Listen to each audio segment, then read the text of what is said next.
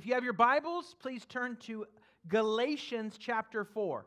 Galatians chapter 4.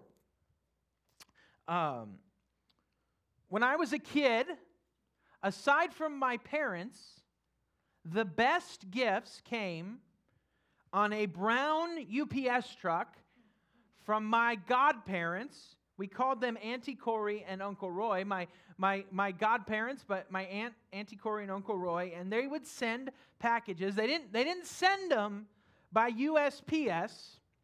They sent them by the big brown UPS truck, and they would have perfectly taped a cardboard box with my Aunt Corey's perfect hand lettering block script on the address label, and they would say, Master Danny Slavich. Master Danny. And they would send us the best gifts, other than my parents, of anyone that we knew. And so we couldn't wait to hear that low rumble and the kind of sound of the UPS truck stopping at the curb, because we knew at Christmas time that someone, most specifically Auntie Corey and Uncle Roy, had sent us great gifts, and they were on the way from them. In a similar way, at Christmas time, we celebrate the best gifts that we could have ever received being sent to us. It's like the Christmas season is like the faint rumble of the truck outside at the curb, that we are aware that something good is on the way. And we are aware that God has sent the best gifts to us. And anyone who will receive it, who will open the door and take receipt of that package, of the gift that God has sent, that He has so carefully and lovingly and generously prepared for us, anyone who will receive that is in for a great, great Christmas. That's the message of Galatians 4, 1 through 7 in the Bible. If you have your Bible there, if you don't have a Bible, we do have some copies available. Just slip up your hand. Robert will get you one. And we're going to be in verses 1 through 7 of Galatians 4. Now, I say that as long as the heir is a child, he differs in no way from a slave, though he is the owner of everything. Instead, he is under guardians and trustees until the time set by his father. In the same way, we also, when we were children, were in slavery under the elements of the world. When the time came to completion, God sent His Son, born of a woman, born under the law, to redeem those under the law, so that we might receive adoption as sons. And because you are sons, God sent the Spirit of His Son into our hearts, crying, Abba, Father! So you are no longer a slave, but a son. And if a son, then God has made you an heir. Let's pray and ask God to just open our hearts up to what He wants to say to us this morning. Lord, I just ask that You would open up Your word to us and open us up to Your word. That we would see the Christmas gifts that You have sent, the gifts You've sent to us that we celebrate at Christmas time. And that would just deeply dwell in our hearts. And Lord, You would use this message in exactly the way it's needed for each person who's here. Lord, no one is here by accident. Every person who's here is here because You have brought them here. And every person who's here is here because they need to hear from You. Not from me, but from You. And so You know exactly the way to apply this message to their hearts, and I pray that You would do that. I pray that You would just open up the people of Your church to Your word. And I pray this in Jesus' name. Amen. So what makes something a good gift? What makes something a good gift? Well, I posted on Facebook this week and asked, what's the best gift you've ever received?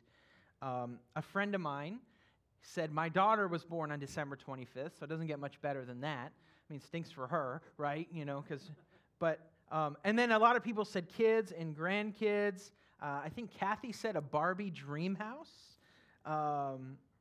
Another friend of mine who's a pastor, his wife said that one year he bought her a house for Christmas. And so that was a pretty good gift. What makes something a good gift? Well, I think a good gift is something that fills both a deep desire that is also a deep need. It's something that meets something we're longing for inside and something also that we need. God has offered the world the gift of freedom from slavery. And He has offered to us this deepest longing that we have to be set free, whether we realize it or not, which is also our deepest need. Freedom, liberation. I don't know about you, but if you've ever given your kids a timeout, you know the longing and the desire for liberation. Those are the 5 longest minutes in the universe. If you're in timeout for 5 minutes, it is like an eternity of bondage, right? For a kid in timeout. Just the longing to be free. The stories you hear from the tragic season of slavery in the United States and the longing for freedom. There's something in us that just longs to be free from captivity. For our kids, it's often when we're in the pool and they are being mean to each other, we make them get out of the pool and sit in a chair outside of the pool. And they're in bondage in the pool chair while the rest of us are in freedom in the pool. Sitting outside of the fun, outside of what they are longing to be a part of.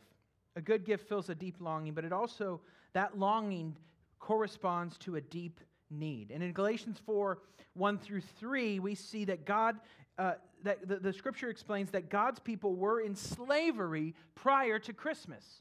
Before Christmas, this is the theme of the entire Old Testament storyline. The story of God liberating His people from slavery. So that's the story of the people are in Egypt, and God raises up Moses, and He sets them free from slavery.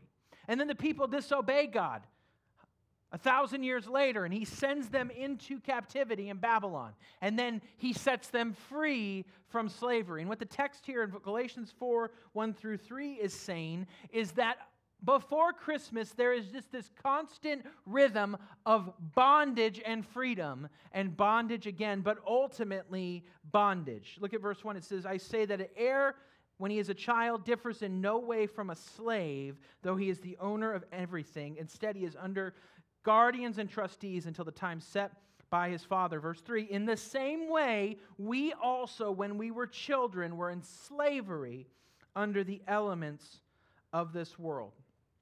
Paul's point here is that the most profound experience of slavery that anyone could ever experience is the slavery and the bondage we have to sin and to the created order.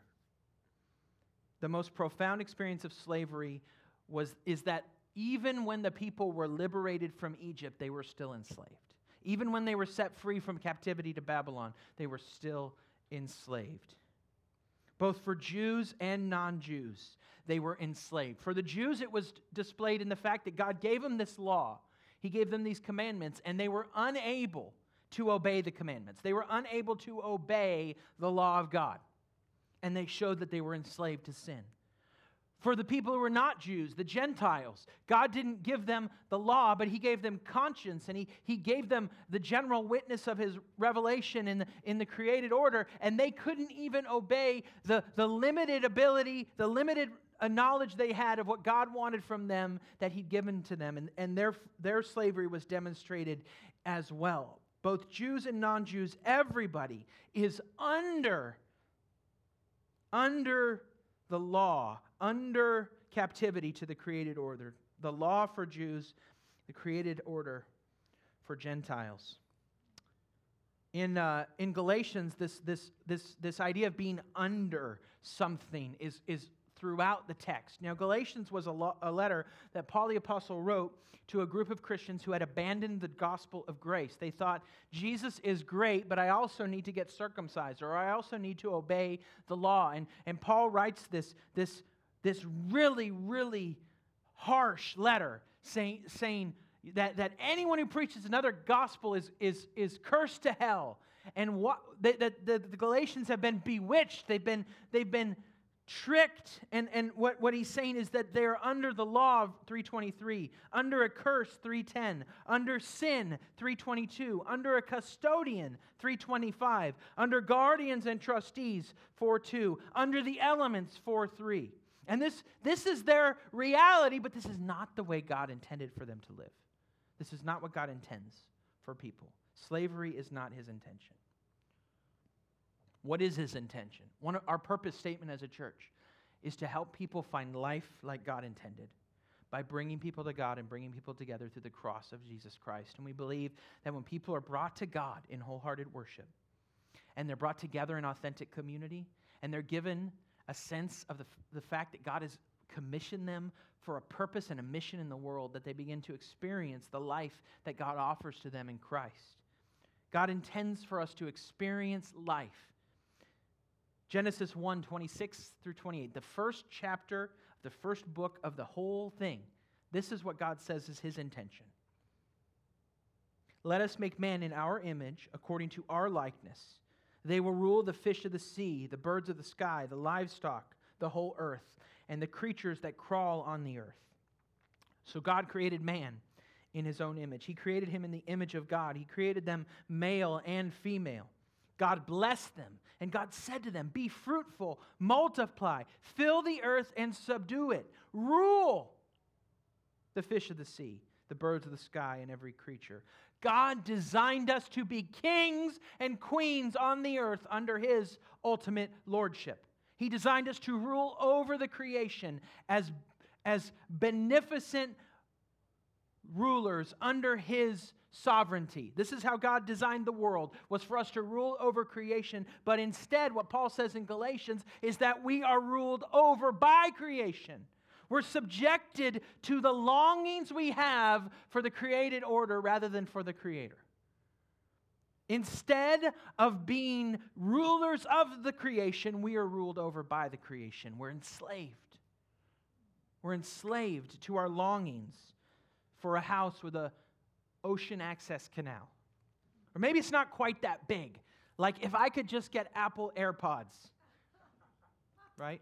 So I'm a December birthday. My birthday is Wednesday, and I have been dropping not so subtle hints, as in I want this. I want Apple AirPods for my birthday. This is all I want. I don't ask for much. I want Apple AirPods. Am I enslaved to that desire? I don't know. We're enslaved to the creation. What's the most common form of slavery? We're enslaved to the opinions of other people. Another created person rules over us by their opinion of us. We are enslaved to the creation. And we're longing for something better. Haggai 2:7 speaks of something called the desire of the nations. All of the longings of the human heart find their fulfillment in what Haggai 2:7. Now, I know you probably don't read a lot of Haggai, but there's this beautiful phrase there, the desire of the nations. That's the old King James translation. I'm using the CSB, the Christian Standard Bible, and it says, Haggai 2:6 and 7. Listen to this. For the Lord of armies says this, once more in a little while, I'm going to share the heavens and the earth, the sea and the dry land. I typed this out by hand, and I think that share is wrong. I think that was an autocorrect. The sea and the dry land. I will shake, that's the word I'm looking for, the nations, so that the treasures of the nations will come, and I will fill this house with glory. The treasures of the nations are the desires of the nations. In the original context, the nations are all who are outside of the Jewish faith and the Jewish community. And what it says is they're going to bring everything they consider valuable into the city of God. Isaiah 60 shows that all of the greatest kings and rulers and CEOs and entrepreneurs and anyone with anything is going to be bringing their treasures into the city of God at the end of time. That is the destiny of all good things on this earth, is to be brought and put before the throne of God as an act of worship. either in subjection because of rejection in this life, or in worship and adoration because of repentance and faith in this life. The best gifts are ones we put at the foot of the Father. The best gifts fill our deepest desires and also our deepest needs. God sent the best Christmas gifts. That's the second half of Galatians 4:4-7. Now, the word gifts, plural, is not an accident. Hold on to that thought. But notice what it says in verse 4. When the time came to completion, God sent His Son, born of a woman, born under the law, to redeem those under the law so that we might receive adoption as sons.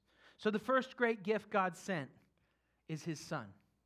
Now that's no surprise to you, perhaps.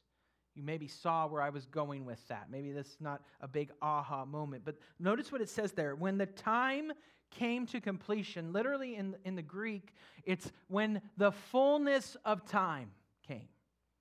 And it's the picture of an hourglass. If you think about, there's the top bulb and the bottom bulb, and there's the little glass neck, and there's all these grains of sand, and they're sliding through from the top to the bottom. And the fullness of time is the picture of all the time all the stuff in the top has filtered through to the bottom, and now the time is full, and the time is complete. And God, when the time was perfect, sent His Son. Notice in verse 2 it says that the person is under guardians and trustees until the time set by his Father. So here's what this means. God is sovereign over time. God is sovereign over the time of the arrival of the Messiah. God is sovereign over the time of the repentance and faith over any single individual. God is sovereign over the pre-Christian season of world history, and God is sovereign over the pre-Christian season of any individual person. That God is the Lord of time. And what this means is that there is nothing in your life that goes on for 1 second longer or 1 second shorter than God intends. That God is the Lord of time. And there's no person in South Florida who will remain lost 1 minute longer than God's perfect plan intends. And what He's calling us to do is to bear witness to the gift of the Son sent by the Father. What we see is that God sent these gifts into the world because people were under subjection to the created order, and they were truly longing for the Son of God. So when somebody watches pornography, they're actually longing for Jesus, and they're looking for Jesus on the screen.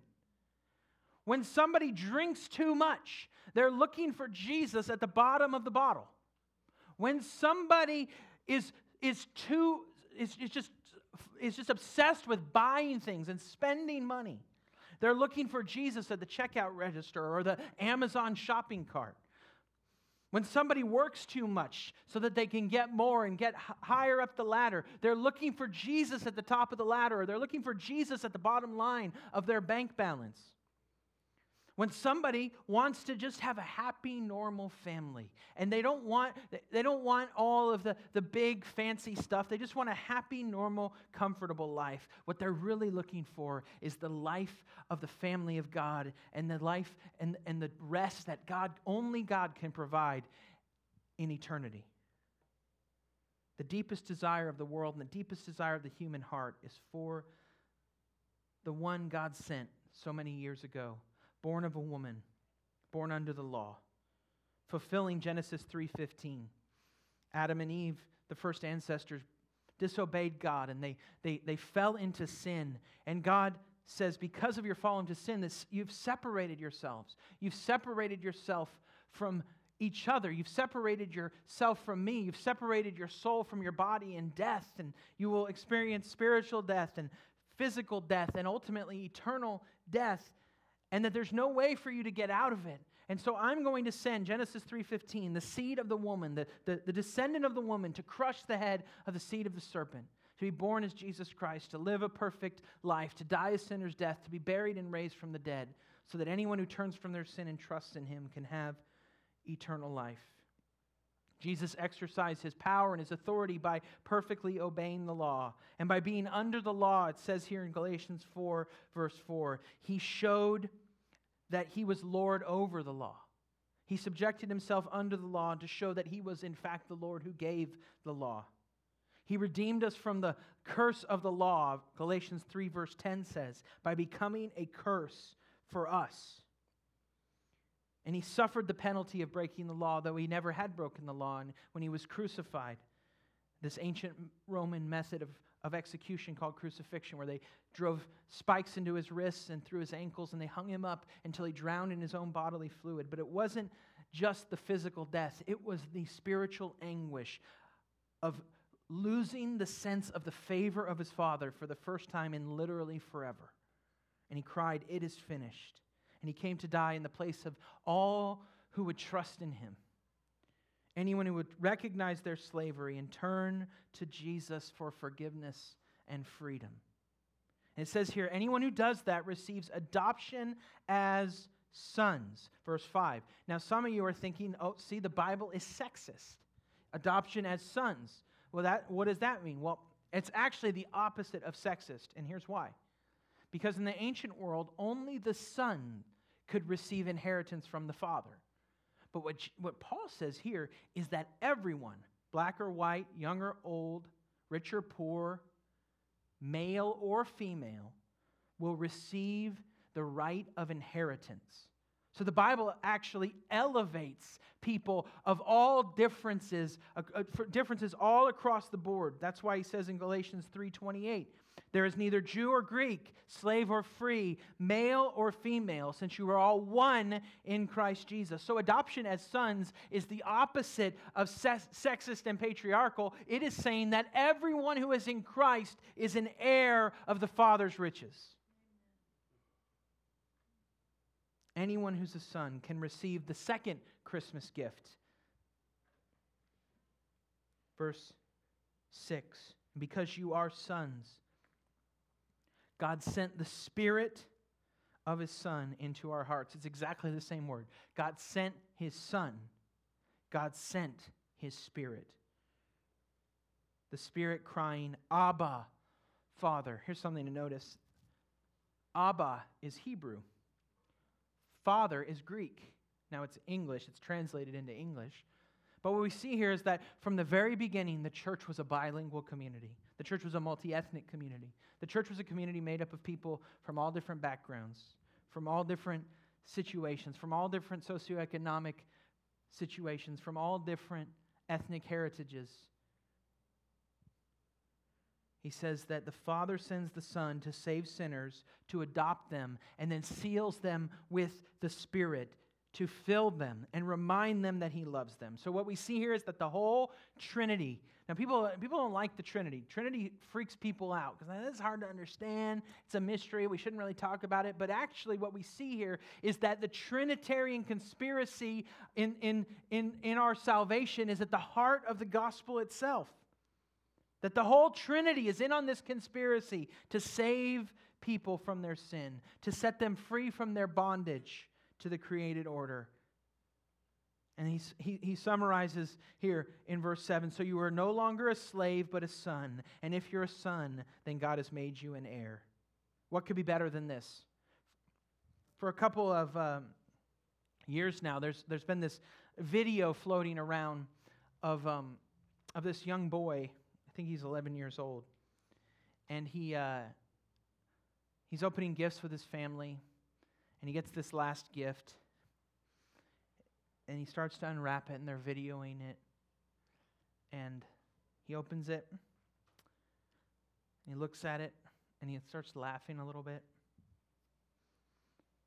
And then he looks at it again, and his mom says, "Read it."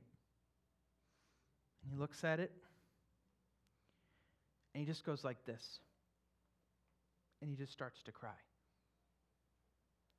And he goes, and this man comes out of the side of the frame and takes him, and he's on his knees. There's wrapping paper everywhere, and they just grab arms around each other for like 10 seconds.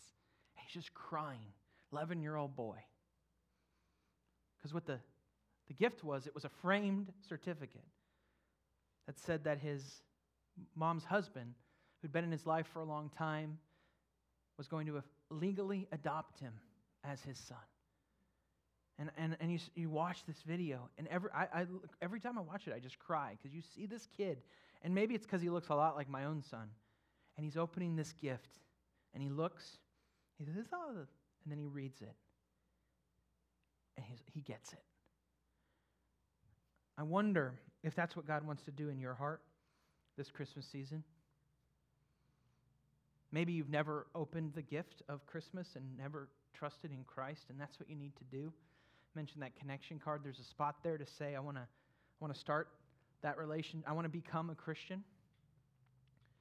But maybe you are a Christian, but maybe you've opened the gift and you've looked at it, but you've never really looked at it. You've never really seen what's there. You've never really seen how much God loves you and what he offers to you.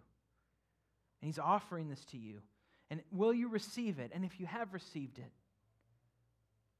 will you really read it? Will you really see what the Father has offered to you in his Christmas gifts? And if you have received it, and if you get it, well, that's where the red invite card comes back in. Because if you've received it and you get it, then how can you not want to invite other people into it? Let's pray.